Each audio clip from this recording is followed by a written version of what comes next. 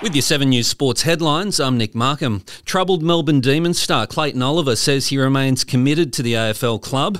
In an exclusive interview with 7 News, Oliver admitted he's frustrated that his personal issues are back in the spotlight. It's been a little bit stressful. Usually doesn't get to me.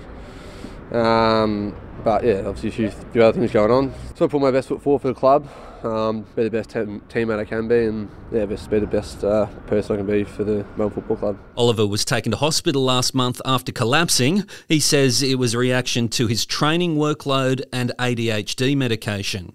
Sam Kerr has been crowned the Asian Football Confederation's Female Player of the Year. Kerr's Matildas can confirm their place in the final stage of Olympic qualifying with a win over Chinese Taipei on Wednesday night. The Aussie Diamonds thrashed South Africa by 27 goals to complete a 3-0 clean sweep of their netball series in Cairns. The win completed a perfect year for the Aussies, who won or retained all trophies on offer, including the World Cup.